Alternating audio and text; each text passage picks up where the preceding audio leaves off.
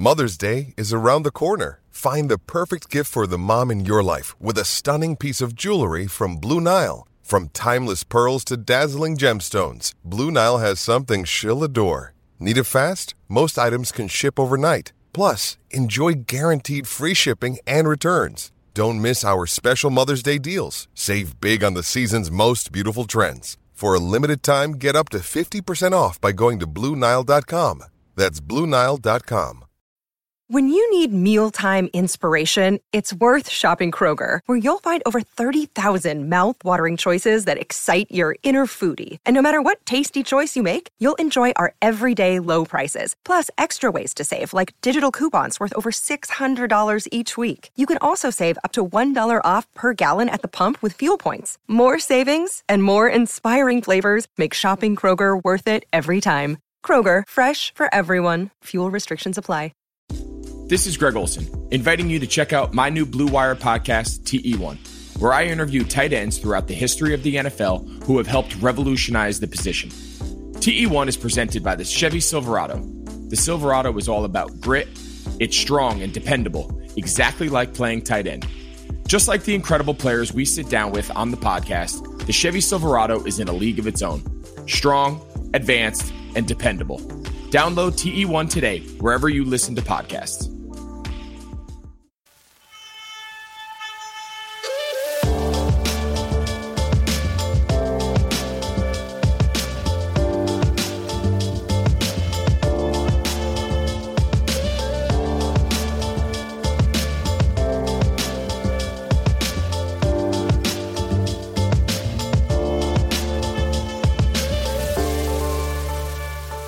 Hello Bulls fans and welcome to another episode of Bulls HQ, a Chicago Bulls podcast on the Blue Wire Sports Podcasting Network. Thank you for joining us on this episode of the show, one that is brought to you by Indeed and BetOnline. Thank you to them for sponsoring the show. I appreciate their support, and I thank you for your support as well in tuning into this podcast, one where we're going to be talking about the upcoming NBA draft, how it pertains to the Chicago Bulls, and specifically looking at a couple prospects which I know Bulls fans are most certainly doing their own evaluations of. I know I certainly am for, pick number 4, who we expect to be available there for the Bulls at number 4. And for this specific pod, I want to focus on Killian Hayes, and I also want to look at Deni Avdija. I think they're probably the most, at least probably the most feasible options based on the current mock drafts as to who will be available at the Bulls at number 4. So I wanted to talk about all those guys and dive into those specific players in more detail. And here to help me do that is Corey Tulaba. Corey, how are you, mate? I'm fantastic. Thank you for having me. You know what? If Anthony Davis didn't hit that last shot, I'd probably be doing a little bit better. But pretty good considering. Yeah, look, I mean, it's tough. It's tough. I wasn't into this Lakers Nuggets series at all. I assumed the Lakers would win this pretty easily, and it looked like for maybe 44 minutes of this game too that it was going to sort of shape up that way, but then Jokic just did some Jokic things and got the Nuggets back in, got them in the lead, but then, AD just hits that shot on the buzzer, and, credit to AD, but it would have been nice to see the Lakers lose that game, but now we're staring at a 2-0 lead for them in the Western Conference Finals, and they should be walking their way to another championship, unfortunately. But tough, mate, tough. But unfortunately for us Bulls fans specifically, we don't like to see the Lakers win. But getting back to our Bulls, whilst the Lakers are out here potentially winning titles, we're talking draft picks, and obviously the Bulls have the number 4 pick. I'm thinking that it might come down to Killian Hayes or Deni Avdija. Obviously, that could change come November, or whenever the hell the draft will be. We'll see what happens, but you have your own YouTube channel where you do some NBA draft prep work. You go into deep evaluations about these players, and you've done videos on Killian Hayes and Deni Avdija amongst a bunch of others as well. But they're the two that I wanted to focus on today. So given that you've gone into that prep work, you've done a lot more than I certainly have. I'm probably more comfortable asking the questions about these players, and you're probably better positioned to give me some answers, I suppose. And for me, most certainly, but even the listeners as well, who maybe aren't draft heads, let's say, and they want to know more about these guys. Obviously, that's why I've got you on. So who do you want to start with first? Do you want to start with Killian Hayes, or do you want to start with Deni? What's more applicable? I think that Deni is probably more applicable to the Bull situation. Cool. Well, let's start with Deni. For those, and let's just go really deep into this and potentially maybe start with, let's just assume people don't know who Denny is. They don't know who his background is, maybe how he plays, his weaknesses, strengths, all that sort of stuff. So maybe just give us a quick overview of who Denny Avdia is, where he's coming from, what his strengths and weaknesses are, and how his potential fit on the Bulls just may shape up. All right, so Denny Avdia is a 6'9" wing. He'll slide between the 3 and 4 at the NBA level. Can handle the rock a little bit, make plays out of the pick and roll. He on the surface he gets compared to Luka a lot, but he's not really a Luka-like prospect. Obviously, if he was, he'd probably be a no-brainer number one. But he's, to me, one of the guys in this draft that I look at and I go, who could be on the floor in a playoff game? There's so many guys that kind of fit the same type of mold that he has, where he has a bunch of different skills. He's got the size to go through multiple positions, defend multiple positions. And, I look at the Heat series, I look at the Celtics, and I look at, just all of the good teams and go, this is a guy I could envision being on the floor at the end of a playoff game. So he's really interesting. He's got a ton of really solid international success already, from FIBA tournaments to playing in the EuroLeague, which, if you're not familiar with the EuroLeague, it's probably the second best basketball league in the world. And, he was a guy at a young age who's getting legitimate minutes on his team. So he's really, really intriguing. Obviously not without his warts, which I'm sure we'll dive into. But, to me, he also kind of embodies that unselfish, works really hard, just the kind of guy that, Chicago fans would really take to. Yeah, I certainly agree with that high level overview of what his game is. And I just find the perception around Denny and just the general narrative around Denny kind of interesting, because you have some Bulls fans that are completely in on him. They think he's the small forward of the future, let's say, maybe in part because he's said some positive things about the Chicago Bulls in the past, so maybe that's why some fans are all in on him already. But then you've got some fans who feel completely differently, where they look at his 3-point percentages or his 3-point stroke, and obviously those free throw percentages as well, given the fact that he only shooting 60% from the line or somewhere close to that. A lot of people are put off by that, wondering if he can ever develop a reliable jump shot from deep in the NBA. And I think, they're all credible concerns, I suppose, but just the golf or the spectrum that exists with Denny and how people generally feel about him at this point is kind of interesting. And I do wonder if somewhere in the middle is more applicable. So maybe we can go on that in terms of his shooting stroke, given that that's probably the main concern, or the primary concern that people bring up with Denny, in terms of the fact that, he's a 60% free throw shooter. His 3-point percentages don't blow you away. And, obviously it's a key skill to have, particularly as a 3 or 4 coming into the league. So how much faith do you put in Denny being able to buy into that jump shot, or figuring out that jump shot, and how much stock should we be putting into that poor free throw shooting percentage? Yeah, so as far as the jump shot's concerned, it has never been something that I worried about. A lot of times when I'm breaking down these prospects, I'm watching the games before I even really, go and look at their stats. And just watching him on the court, you never would look at him and be like, oh, this is a guy I want to leave open. I feel comfortable just letting him stand at the 3-point line and shoot. I think as soon as he steps foot on an NBA court, I don't think the scouting reports are going to say leave him alone. So to me, just based on his form, what I see, out of that, that never concerned me. Then you take into account, after the break, he came back and, it really looked like he worked on it. He changed all the little, imperfections in the shot. It's a little bit more upright, less hunched over. It's very consistent. He's always hopping into it the same way. To me, it's a very, very, strong possibility that he continues to improve it.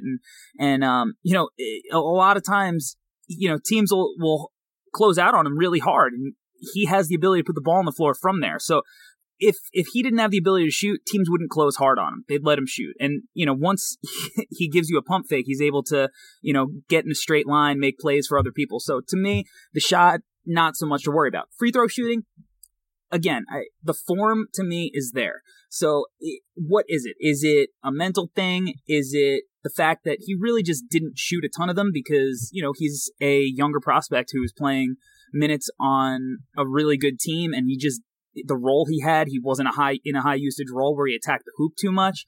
I think he's going to improve on it. I don't think he's going to be Shaquille O'Neal, Andre Drummond at the free throw line. And at this point, I don't think he's going to be shooting at the volume that really concerns me. So, I think he's got time to improve on all of the shooting woes. His mechanics are good. That has never been a concern for me. I have other concerns, but his shooting to me, while I understand it, if, you're watching his tape and then you go look at the percentages and say, low 30s at the 3-point line, the shooter, I get why somebody would be concerned, but for me, it's not a worry. Yeah, I think that's all fair because, when you do watch his YouTube clip or his tapes of games, whatever it might be, he doesn't look like someone who's a 33% shooter or someone that steps to the line and shoots 59, 60% from the free throw line. It's weird in that sense. So you wonder if it's something mental. To your point, he only averaged two free throws a game. So is it just a small sample issue? Maybe not. It's an interesting question, but generally, I understand why people have the concerns because free throw percentage is generally a good indicator about how good a player is, more generally about, their general shooting ability, I suppose. Yeah, for sure.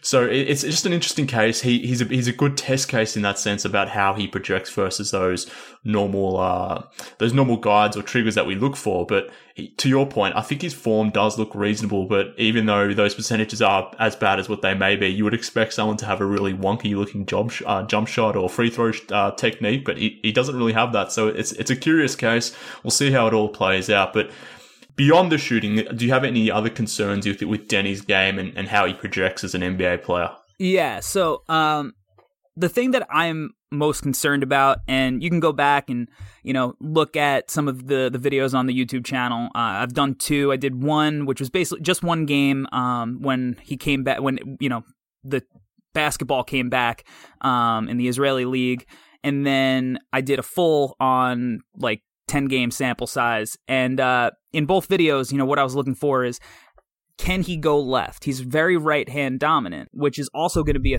a theme that we see when we talk about Killian Hayes later, just with the opposite hand. He's very right-hand dominant. He loves going right, and when he can get to his right, he's very good at making plays out of it. When he's going left, he's much less confident. He gets a little sloppy, and even if he has an open lane, he'll typically pull it back. And kind of restart the possession. So for me, I think at the NBA level, defenses are very sophisticated, and they're going to try to push him to his weak hand, and they're going to cut off, the right hand, almost similar to, Lonzo Ball when he had that weird looking shot. It was hard for him to come off going right off a screen and get into his jumper because of how his shot was. So teams knew that if they just keep him away from that spot, he can't really be a threat. So that is my main concern with Denny, is how much can he improve that left hand? Now, he's a tremendously hard worker, and you see that in just in the improvements he's made over the last few months. Can he get there? I think he could. He's very fluid. He's confident with his handle. He just needs to get the left up to par. Yeah, okay, that's interesting. And look, that's why I got you on to get that sort of detail, because look, I'll admit that I haven't watched games. I've only necessarily just watched clips and those sorts of things, and maybe it's those sorts of aspects of someone's game that you don't typically pick up on if you're just watching 5-minute clips here and there, sort of thing. So that is certainly interesting to know. I guess the other question I had around Denny was just his general playmaking ability, because again, if I step back and go back to what I referenced before, where the spectrum or the perception of Denny, and maybe it's got to do with some Luka stuff here, the fact that you got a bit of a playmaking wing coming from abroad. Some Bills fans maybe are looking at Denny as maybe not a Luka clone, but as a forward that can step in and maybe run the offense. But yeah. I don't necessarily see that level of playmaking, but I wanted to get your thoughts on just his general playmaking ability, how that maybe transfers into the NBA, and is he ever going to be good enough to be anything more than a secondary or tertiary creator in the NBA? Not if he can't get that left hand up to par. He does have that kind of vision.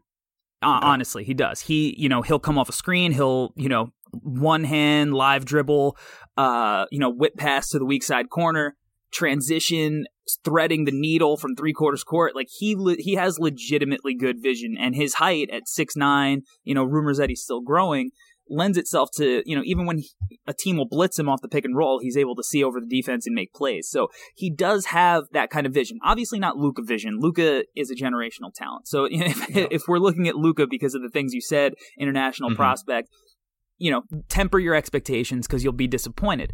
But he definitely has the kind of vision and playmaking ability to make very high-level reads. And, when you're looking at it in the context of you're playing with Kobe White, Zach LaVine, who aren't exactly, the best playmakers themselves, a guy like him fits really, really well, especially positionally because, who knows what our small forward position is going to be looking like in the future. And he is also a guy that if you wanted to slide him up, he can, make plays as a 4 playing with, either Laurie or Wendell.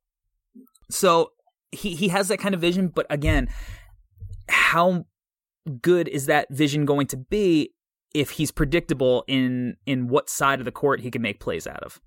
Yeah, that's a really good point. Obviously, he needs to expand his offensive game off the bounce, as you sort of mentioned, that ability to go with both hands and obviously the shot as well. So that will dictate how good he can be as a playmaker. But I just wonder if his playmaking ability will be better suited on a team like the Hawks, let's say, where they've already got their primary creator in place in Trae Young versus Chicago, where he can maybe walk into the Bulls and pretty quickly be one of the best passers on the team, if not the best passer with Wendell Carter type thing, where I kind of feel like the Bulls need that primary creator to allow Kobe White and Zach LaVine to play off that type of player. Like, to me, they're almost a Jamal Murray player and they need their version of Jokic. And I think there's a theory out there or a feel from some Bulls fans that maybe Denny can come in and maybe run the offense to a degree and have Kobe White and Zach LaVine sort of play off him as the secondary characters. I don't see that level of creation ability with Denny, but on a team like the Hawks, for example, where he can sort of be that second or third creator, then that makes more functional sense, I guess.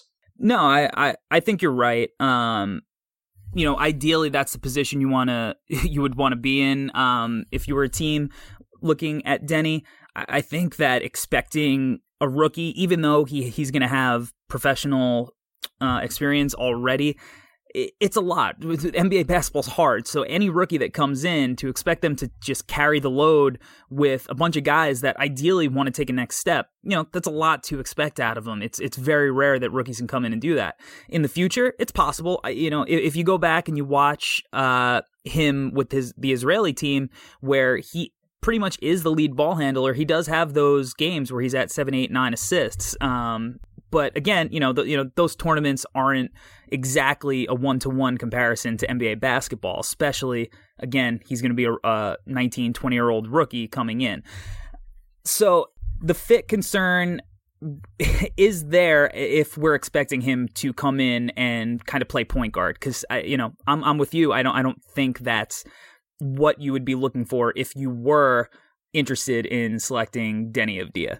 Yeah, I feel similarly. And I guess the other question I have more broadly about Deni is, what position is he? I mean, we can talk about his skills, and maybe a lot of those skills are transferable across multiple positions. And it seems like he can play multiple positions, particularly in the front court, be it small forward or power forward. But the more I watch Deni, the more I watch the league and where the league is going itself, I kind of view him more as a 4 than a small forward myself. I know some people disagree with that. Obviously, like I mentioned, a lot of Bulls fans see the gap that will be at small forward with the Bulls maybe after this season, after Otto Porter walks. We assume that's going to happen. Deni could slot in as small forward given the fact that Chandler Hutchinson and Otto Porter have been so injury prone. So I understand why people see him as that small forward of the future. The fact that the Bulls have LaVine and Kobe in the backcourt, obviously Lowry and Wendell up front. But I kind of view him more as a 4, particularly in this modern NBA. And I was sort of positing on the last podcast that I did that maybe Deni almost forces you to take a look at the future of Lauri Markkanen, because if Deni can be developed into a power forward of sorts, given he's 6'9", 215 pounds, he's big enough to play forward. But I thought I'd get your opinion. Where do you see Deni sort of playing from a positional sense? Do you think it really matters at this point? Where is he best placed in the NBA? Yeah, I think he could play 3 or 4. I personally think he's a 3 when he comes in. His measurements are, I believe they're like almost identical to Jason Tatum. I think he's got like a tiny bit less of a wingspan, but it's pretty similar. So just size wise, he's close there. And then, if you look at Boston as an example, if we're going to use Tatum's size, like, is Tatum the small forward or is he the power forward when Gordon Hayward's on the floor? Is Gordon Hayward really a power forward? Is he a small forward? Because Denny is kind of Gordon Hayward-ish, not prime Gordon Hayward-ish, but post-injury kind of Boston Celtics, trying to find his way, creates a little bit off the bounce, makes plays, kind of, it can be high usage, but also you put him off the ball. He's very similar in that regard. So if you're looking at it from a positionless basketball perspective, like, yeah, he might play and guard some power forward, but he definitely could be a full-time small forward. I know a lot of people probably are going to look at him and be like, oh, are there defensive concerns? Is he going to be able to keep up with NBA threes? And yeah, I think he is. I think he's an underrated defender. He's a very, very smart off-ball help team defender. So, to me, the size position thing, it's all about the defensive end, defensive side of the ball as far as, all that stuff goes. So if he can defend threes, which I believe he can, then I don't really think it matters because he's going to be sliding up and down the scale on the offensive side. Yeah, I mean, they're all good points. And look, whilst I'm not obviously as versed on these prospects as yourself, these are the sorts of things that I start asking myself, like, where does he fit in? Where's the shape of this roster go? And I start asking these questions, particularly when we're looking at the playoffs. And you mentioned Gordon Hayward. I think that's a really good comparison in terms of the type of athlete, the type of body that Denny will have in the NBA. He's probably a little bit taller, maybe will grow a little bit more as well. But, the Celtics closed, well, I don't know if they closed the game, but they certainly ran a fourth quarter lineup where they didn't have any big man on at all. They literally had their 5 best players, which is obviously Kemba, Smart, Tatum Brown, and Gordon Hayward now that he's back. So in that sense, to your point, like, is Hayward playing 3? Is he playing 4? Hell, is he even playing some 5? Yeah, so right. Denny does have that ability, I guess, to play multiple positions, and he is a good defender, it seems. I do question his lateral quickness, maybe to a degree, so maybe that pushes me more to that being a power forward, and maybe in certain matchups being the 3. Like if Jeremy Grant, for example, is playing small forward, then yeah, I guess Denny could play some 3 in that situation. But the more I watch Denny, the more I get my head around it, the more I sort of maybe talk myself into that shot. I'm getting to the point where I would be quietly confident or content with Denny as the number 4 pick. Would you feel similarly? Oh yeah, for sure. I've been a huge fan of Denny. He was the second prospect that I broke down in video this season, and I fell in love with his game as soon as I watched him. So for me, I didn't think that possibly, have a shot at him because I didn't think the Bulls had a chance to move up. I was already fully ingrained that we were going to have the 7th pick for the 4th year in a row. So when we moved up, and for good reason, yeah. And when we moved up, I was like, wow, like, this is a real thing. And I know for a fact that the Bulls do like Denny. There were 2 teams, even before the lottery, that I heard, were interested in him, which was the Warriors and the Bulls. And now that the Bulls are actually in a position possibly to select him, things have definitely gotten more interesting. I don't know if he's, number 1 on their board, but at number 4, unless there's a trade up or trade back, he's definitely, I think, one of the more viable options. Yeah, it's good. It's interesting that you mentioned the Warriors there, because I was reading something today. I can't remember the source, but apologies for that. But that the Warriors are potentially considering Denny at number 2. Now, who knows if they truly feel that way? If that's maybe a leverage play to maybe trade off their pick, which is certainly in play, I would imagine. That's going to be an interesting situation for the Bulls if Denny does go in their sort of top 2 or top 3, which then leads us into a situation where he's off the board. Maybe LaMelo's off the board. Maybe not. Killian Hayes off the board. Who knows? But yeah, it'll be fascinating to see how other teams view Denny, and if he's even there available at number 4. I'm assuming he will be, but that may not be the case at all. So maybe the Bulls won't even have their chance to get Denny. We'll certainly see. I want to continue talking about the draft and what the Bulls potentially could do at number 4, moving and transitioning away to Killian Hayes. But before we do that, let's tell listeners about this week's sponsors. First up, let me tell you about Indeed. Even though sports had a break, your business didn't. You had to keep moving, and that makes hiring more important than ever. Indeed is here to help. Indeed.com is the #1 job site in the world because Indeed gets you the best people fast. Unlike other sites, Indeed gives you full control and payment flexibility over your hiring. You only pay for what you need. You can pause your account at any time, and there are no long-term contracts. Plus, Indeed provides powerful tools to make your search that much easier. Like sponsored jobs, which are shown to be 3.5 times more likely to result in a hire. With 73% of online job seekers visiting Indeed each month, Indeed is going to get you the important hire you need, just like they have for 3 million businesses. Right now, Indeed is offering our listeners a free $75 credit to boost your job post, which means more quality candidates will see it fast. Try Indeed out with free $75 credit at Indeed.com/BlueWire. This is their best offer available anywhere. Go right now to Indeed.com/BlueWire. Terms and conditions apply. Offer valid through September 30. I also want to tell you all about BetOnline. Folks, the wait is finally over. Football is officially back. You might not be at a game this year, but you can still be in the action at BetOnline. BetOnline is going the extra mile to make sure you can get in on every possible chance to win this season. From game spreads and totals to team, player and coaching props, BetOnline gives you more options to wager than anywhere else. You can get in on the season opening bonuses today and start off wagering on wins, division and championship futures all day, every day. Head to BetOnline today and take full advantage of all the great sign-up bonuses.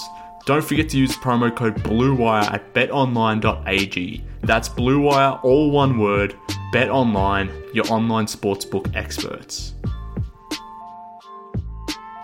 Alright, back to the show now. We just got done talking about Deni Avdija in more detail, Bulls fans, so hopefully you're a little bit more versed in who Deni is, what he can do, but I also wanted to talk about Killian Hayes, and obviously Corey Taliber is here to help me do that. Corey, what are your thoughts more generally about Killian Hayes? Again, he's the other option that Bulls fans are seemingly sort of swinging between. There's certainly the Deni faction, so to speak. There's those of us that think Killian Hayes is the right option at number 4. What do you make about Killian Hayes as a prospect? Yeah, Killian's definitely interesting. He's intriguing, especially if you go to YouTube and you watch a highlight mix. Because you watch a highlight mix, he looks like a cross of, James Harden and D'Angelo Russell. But for me, and look, this is clearly not a bad thing because the guy I'm about to compare him to is having a monster playoffs where I think he's more of like a Goran Dragic type of player. And obviously the left hand kind of plays into that a little bit, but he's a guy who at his age, again, playing internationally in a professional league, is a very good playmaker. He makes that same kind of, swing pass to the weak side. He can find multiple options out of the pick and roll. It doesn't always have to be the first option. He knows where all his players are going to, makes guys better. The shot making, the footwork is really impressive and intriguing. But again, he's another guy. You look at some of the percentages and you go, well, it looks good, but I guess it doesn't go in as much as I see. Yeah. But there's a passiveness to him that, I don't love out of what I feel you need out of that point guard spot. He doesn't necessarily have that kind of alpha dog mentality, which is, look, it's not necessarily the worst thing in the world, but from the point guard spot, it's also not the best thing. You kind of want a guy who is out there talking a lot, pointing things out. Like you look at a guy like Rondo for the Lakers right now, and he's out there yapping all the time, basically playing, quarterback out there for the team. And he came back and he made a big difference. I don't know if I see that same kind of quality in Killian. And then, he has a few other weaknesses that kind of get, put in the back burner when you're just watching his highlight reel. And there's a lot of what I feel kind of misinformation out there because there's a lot of people I think aren't really watching his full games. They're hard to find. And, I'll look at a scouting report that I read on him. The first sentence will be like, talk about how he's a good finisher. And I go, all right, well, this person didn't watch him because he's not. He doesn't have good touch around the hoop. He's not a leaper. So, he's going to have a really hard time with, NBA length. He's not really quick. He doesn't have a quick first step. but he's crafty. And he's a fine player. You know, if the Bulls did go to 7, I would have been happy with him at 7. At 4, I kind of feel like he's a bit of a reach. And, you know, from the guys that I've talked to, NBA front offices are not really as high on him as the internet is. Yeah, look, that was going to literally be my next question. And it's very similar into the Denny situation where the conversation or the spectrum about Denny is all over the place. You got people that are super high on him, some that just don't see it at all. And it kind of feels similarly like that conversation almost is projectable onto Killian Hayes to a degree, because it seems like a lot of draft Twitter, let's say, are really in on Killian Hayes. Some even have him being the best player in this specific draft. Yeah. Mocking him as high as number 1. But then to your point, there's been reports and rumors that certain NBA front offices sort of see him as a late lottery pick type thing, somewhere in the 10, 11, 12 range, maybe even a little bit back from that. So his stock, I suppose, is kind of all over the place. Maybe it's because of the fact that he's an international like Denny as well. So the two players that we are focusing on are internationals. Obviously, Arturas Karnisovas has that international, I guess, pedigree. He's the connects overseas. So maybe that's why, again, subconsciously I'm thinking about these two players. But yeah, it's just interesting that Killian's sort of all over the place in terms of how people feel about him. But do you think that has to do with the fact that he's just sort of been hidden to a degree overseas and we just haven't, or at least for someone like me, I haven't seen that much of him? Yeah, you know, for sure. If he was, you know, on TV like Cole Anthony was, you know, I don't think there would be as much enthusiasm about him. But because his full games are hard to find and there's just his YouTube clips are pretty much highlights, and his highlights are like pretty high because he's, you know, he makes really high level reads, and he can hit step back jumpers and side steps and stuff that, you know, you look at and go, oh, wow, that's super advanced. If he's doing that now, imagine the shot maker he's going to be, you know, in 5 years. You add to that, he's a point guard who's got, you know, pretty good size and length and strength. And to his credit, he is a pretty good defender. And I think he's going to be very good in the NBA on that side of the ball. But, you know, there's just things about him, you know, like his handle, like we talked with Denny, like this kid can't go right. Like I don't know if he dribbled the ball with his right hand one time the entire season, you know, like, right. And, you know, for Denny at, you know, a wing position, that's probably a little bit less of an issue than it is for your point guard. When your point guard who's initiating, you know, hopefully the majority of your sets and trying to create, that's a tough thing to deal with. Now, he is a lefty. So, you know, I always think lefties have a little bit of an advantage because there's a few possessions before the defender goes, oh, wait, I got to play this guy to the other side.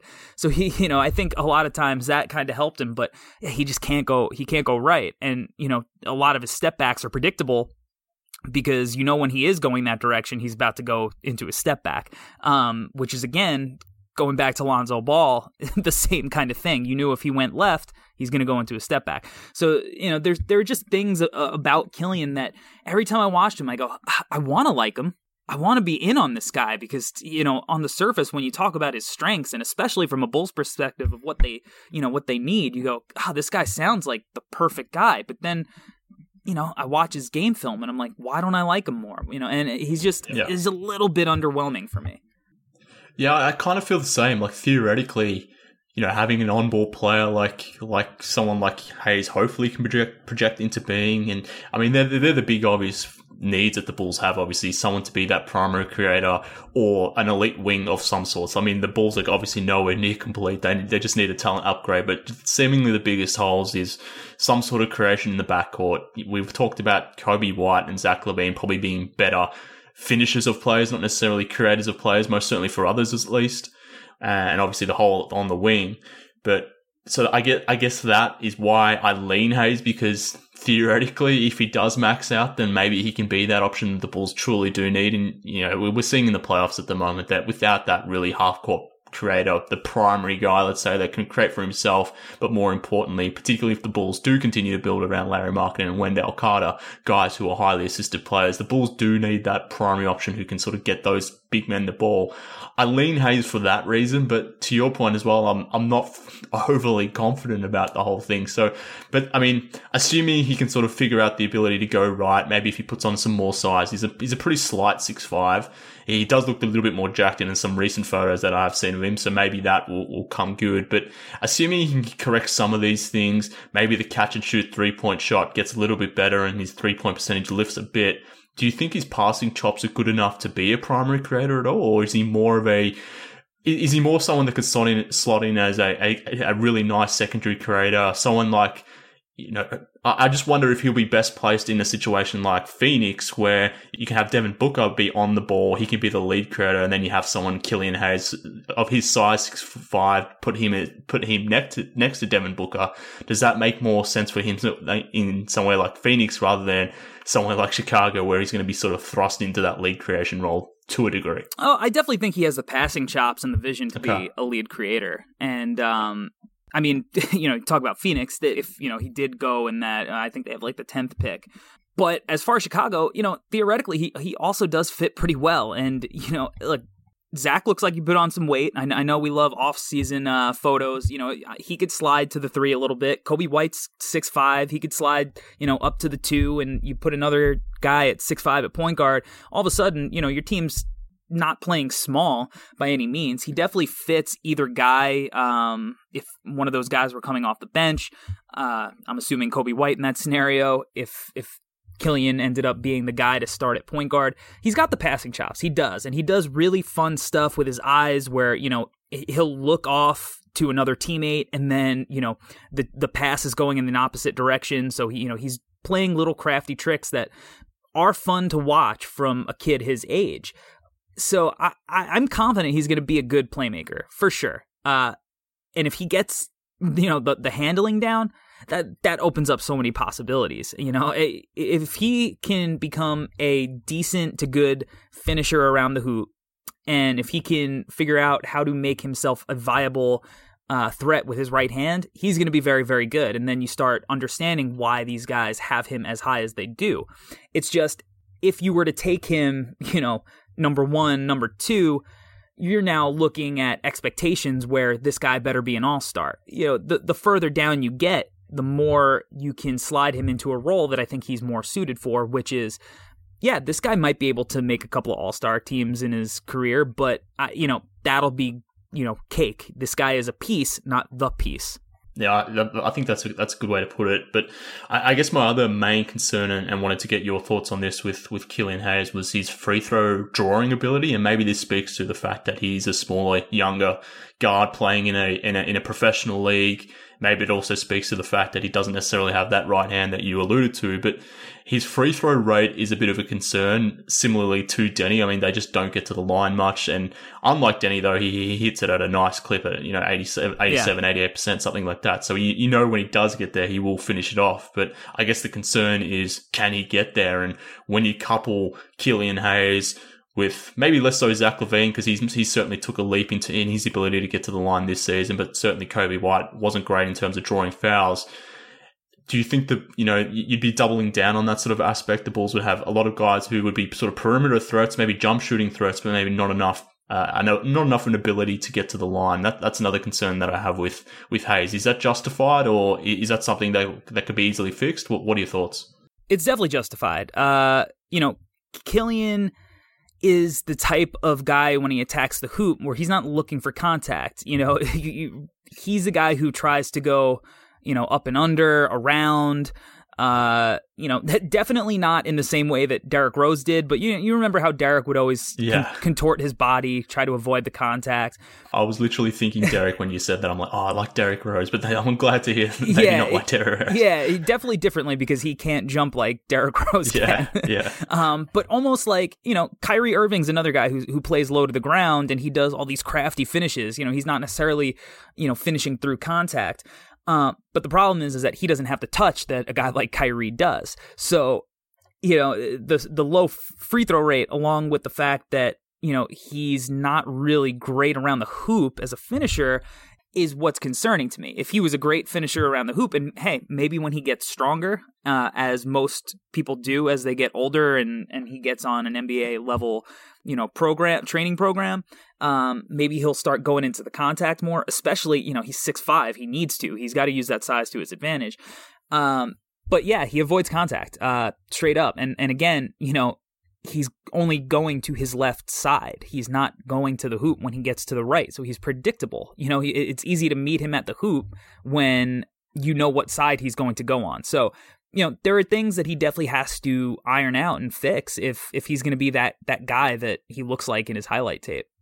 Mm-hmm. No, fair play. And I guess the other, open question that I have around Hayes is how much is he sort of being vaulted up certain mock boards and certain perceptions by obviously certain people because of this specific draft and the fact that there aren't a lot of point guards in this draft. I mean, it's wing heavy. There's definitely always going to be bigs like there always are, but there seems to be a lot more sort of wing, sort of perimeter type players in this draft than say traditional sort of point guards, guys that can sort of play the one position, maybe swing up to two. So I do wonder if Hayes is maybe vaulting up some draft boards because of that fact and the fact that, LaMelo Ball is probably the best guard option in this draft. If he goes 1 or 2, then inside that sort of top 10 range, there's not a lot of other point guard options that may be available to teams. So in that sense, is Killian benefiting from that? Yeah, probably. There, like you said, I think there are a lot of wings because right now that's kind of like in vogue. Everybody's looking for that next, swingman who's going to be able to be a multiple position player, positionless basketball, all that. So the fact that he is, the playmaking point guard, and there's a lot of people who question LaMelo Ball. I'm one of them. He's more of like the safer version of LaMelo. He almost has a safer floor than a guy like LaMelo does because Killian can fit into an offense in a way that a guy like LaMelo can't. You have to give LaMelo the keys. If you try to just make him another guy, he's going to fail as a prospect. Where Killian, you can kind of do that. He'll fit in. He'll be a team player. So I definitely think he's in that regard, that's helped him. I think, like you said, some people have put him in certain spots on mock drafts. Kevin O'Connor of The Ringer had him at number 1 as his number 1 overall prospect. So I think that kind of jumped the hype train because, you see a guy like that with a platform like that, it's easy to go, all right, I can get behind this guy too because this guy said it. So that's definitely helped. As far as, the point guards in this draft, I actually love so many of the point guards in the draft. It's just they're older and they're more guys that you would get in the back end of the first round, maybe in the second round. But in that first round area, especially, where the Bulls are picking, there's not a ton of options because a guy like Tyrese Halliburton, to me, he's like maybe 15, 16 on my board, something like that. And there just aren't a lot of other options in that regard unless you just feel like absolutely swinging for the fences and taking RJ Hampton way before anybody else, would ever consider it. Yeah, and that's the thing. I mean, I question that about Halliburton too. I mean, he's probably my favorite prospect, not necessarily for number 4, but just more generally the way he plays. I'm a sucker for his game style, and who knows if it translates into the NBA. But I sort of could make the same case for him that he's maybe being jumped up mock boards because of the fact that it's just not many point guards in this specific draft.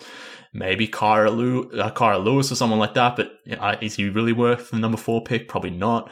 So it doesn't seem like there's a lot of point guard options. So I guess that is why another concern in my head. I always look at this sort of situation or the draft, and I just wonder who benefits from the available players that play certain positions in specific drafts. And I just wonder if Hayes maybe benefits from that, and the fact that obviously he's an on-ball player. That's obviously the rage in the NBA at the moment. The more on-ball players you can have on your hands, the more playmakers, creators you can get on the court at the same time. Obviously that is a super benefit for teams, as we're seeing at this point. So yeah, it's an interesting situation.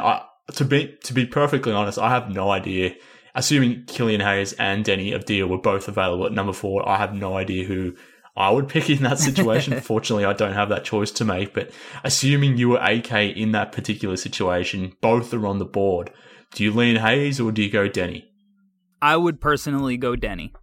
Okay. And what would be your reasoning for that as to swing for Denny more so than Killian? I just think that he's a better player. I think he's going to be more impactful. I think, he kind of plays at a different intensity. I like his size. I like his versatility. I just think that he is a higher ceiling player if he reaches his. Which, not to say that Killian's not. Killian has a very high ceiling as well. I just see, Denny reaching it more so than I would Killian. And if they don't hit their ceilings, I also think, Denny kind of has a higher floor.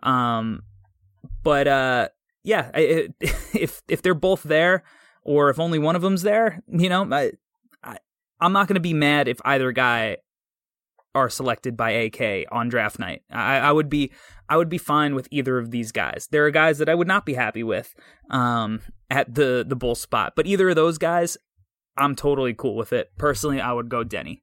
Yeah, cool. I really like the Dragic comparison that you've made for Hayes. I think that's a pretty reasonable comparison, and certainly an achievable comparison as well. It doesn't seem completely remote.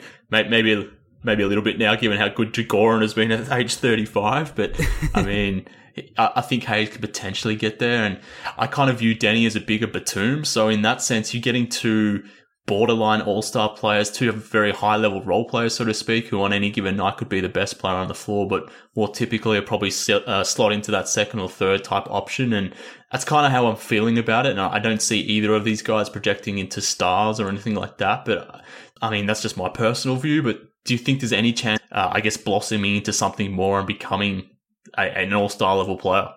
I think all-star, probably like a 2 to 3 time all-star is probably the average. Yeah. With Denny in particular, for Bulls fans, as a comparison, I kind of think he's like a modern day Andres Nocioni. He shares a lot of similarities, except he's a better playmaker. So if you're a fan of Noach and the way that he played with the fire, the intensity, especially when Noach, started shooting more threes, I think you're gonna be really happy with a guy like Denny. The one thing with the Dragic comparison that is kind of missing from Killian's game, because stylistically it's there, and that's the comparison that I like to use, but Dragic is so fiery. He plays with so much passion, and then that's the thing that Killian is missing. I think if Killian played like that, he would be a guy that you'd be like, oh, he's a no-brainer number 4 guy, maybe a top 3 guy. But, that's the part of his game that's missing, and sometimes that's a big part. But who knows? Maybe he gets to the NBA, he grows into himself. When we're 18, 19 years old, 20 years old, you're not who you're going to be. In life, he could grow, in confidence and skills and all that, as a person, as much as he can as a basketball player. So, but I think that Bulls fans would be happy to have either. I think they both fit onto the Bulls roster as currently constructed, and I think they both have skill sets that lend itself to, if the Eversley and AK decide that they want to start trading guys and build in a different direction, they both have skill sets that will fit with, multiple other kinds of team builds and players. Yeah, cool. So I guess my last question then, Corey, and the more I think about this, I kind of wonder, what the hell do we do if both of these guys are not even available at number 4? I mean, I thought we'd set this up by talking about Hayes, by talking about Denny, because that's who the fan base is more specifically talking about. Yeah. These sorts of players are sort of mocked in that sort of 4, 5, 6 range, but again, we're sort of 6-7 weeks out from the draft. Who the hell knows? Maybe the draft date moves again, depending what goes on. But in a situation where teams get closer to the draft, they go through a combine of sorts, maybe a virtual combine, they learn more about these specific players, they have interviews with these players. Is there a chance? I think there is a chance that Killian Hayes and Denny are sort of in that 2 and 3 range, maybe with LaMelo. What the hell do you do in that situation if, we just got done talking about Killian Hayes, Denny of Deer for the last 45 minutes, but there's a chance that neither of them are available to the Bulls. And I guess my last question would be, what the hell do you do in that situation? All right. So to me, that's good problems. And honestly, I think that's an easy fix. If Denny and Killian both go, and let's say that LaMelo is also one of the other guy that goes in the top 3, that leaves you with, Anthony Edwards and a guy like James Wiseman. And to me, you take either of them and you run. They are the 1 and 2 players on my board. I know that, a guy like James Wiseman, who's a center, centers aren't valuable anymore, and we have Wendell, we love him. If he's there and, there are other guys that we like that are gone and AK likes him the most, take him, you figure it out later. Anthony Edwards, I get it. He's a tough shot maker. He didn't have the best efficiency in the world in college because of the shot selection that he had. To me, the talent, the ability, the fit, whatever, you figure that out later. He's, I think you take the best player available at that point. One of those two guys is going to be there, and I think you run away laughing at that point. Fair enough. I've got my concerns about Wiseman, just positional wise, but I'll take your word for it. But maybe I should do some more scouting of my own on Edwards and Wiseman. It's not with Wiseman. It's not a popular opinion. I promise. Yeah. I think anybody listening to this and be like, "What is this guy talking about?" I think I got to disregard the last 45 minutes. But he doesn't have a lot of film to watch. It's like he played 3 games and he's a center. Blah blah blah. But to me, he's a basketball player. I wrote on my website a big article about him and why I buy into his talent over somebody like Onyeka Okongwu, who's the hot name, who gets compared to Bam Adebayo. Kind of compared it to the Dwight Howard, Emeka Okafor draft, where, if you would have went by college resume, you would have taken Okafor 100 times out of 100. But Dwight Howard's talent, athleticism, body, build was something that you can't teach, and that's what I see in Wiseman as well. Obviously, the game has changed. Centers are being phased out more and more, but I think his athleticism and his ability, he'll be able to stay on the floor a little bit more so than a lot of these other centers because I buy into his mobility. But yeah, so either way, I think that the Bulls are going to get a good player in that range. Some of these guys have higher risks than others. Some of these guys have higher ceilings than others, but it's going to be interesting. This draft does have very good players in it. Maybe not anybody who will achieve superstardom, but definitely guys who could be all NBA players. So it's going to be an exciting time if it ever comes. Yeah.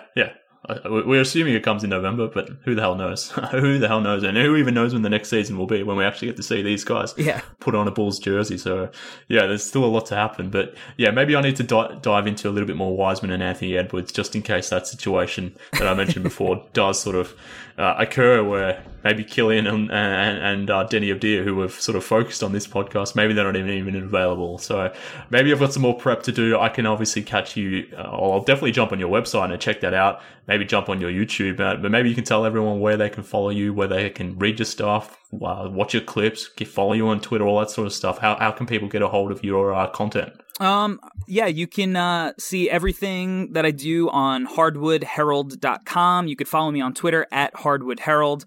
My YouTube, just search Hardwood Herald. You'll get all of my scouting breakdowns are there.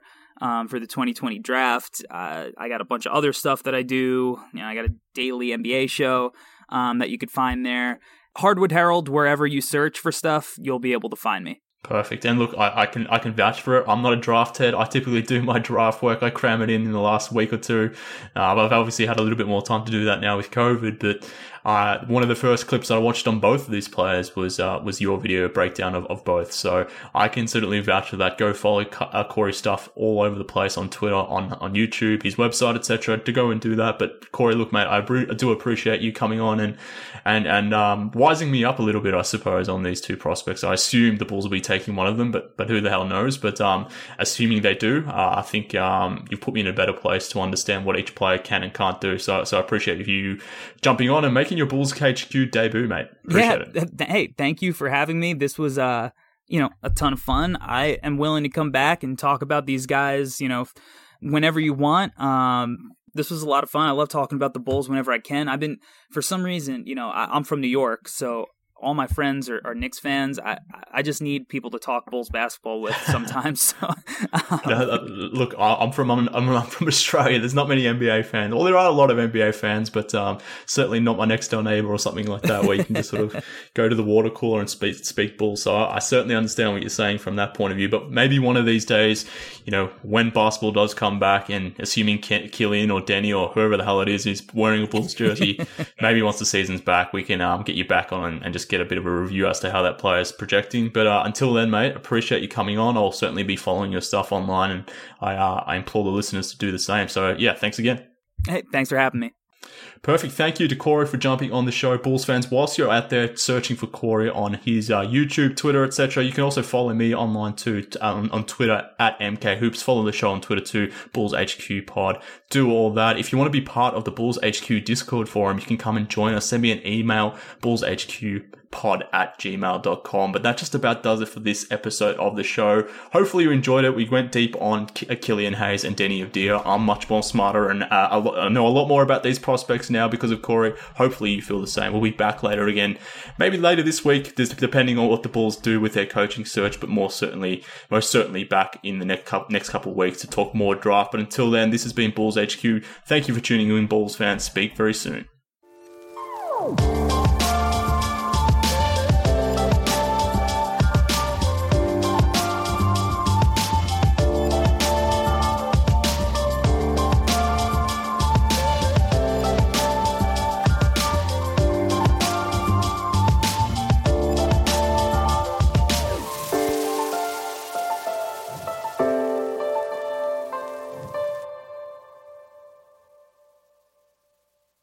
I'm Amira Rose Davis, historian and co-host of the sports podcast Burn It All Down.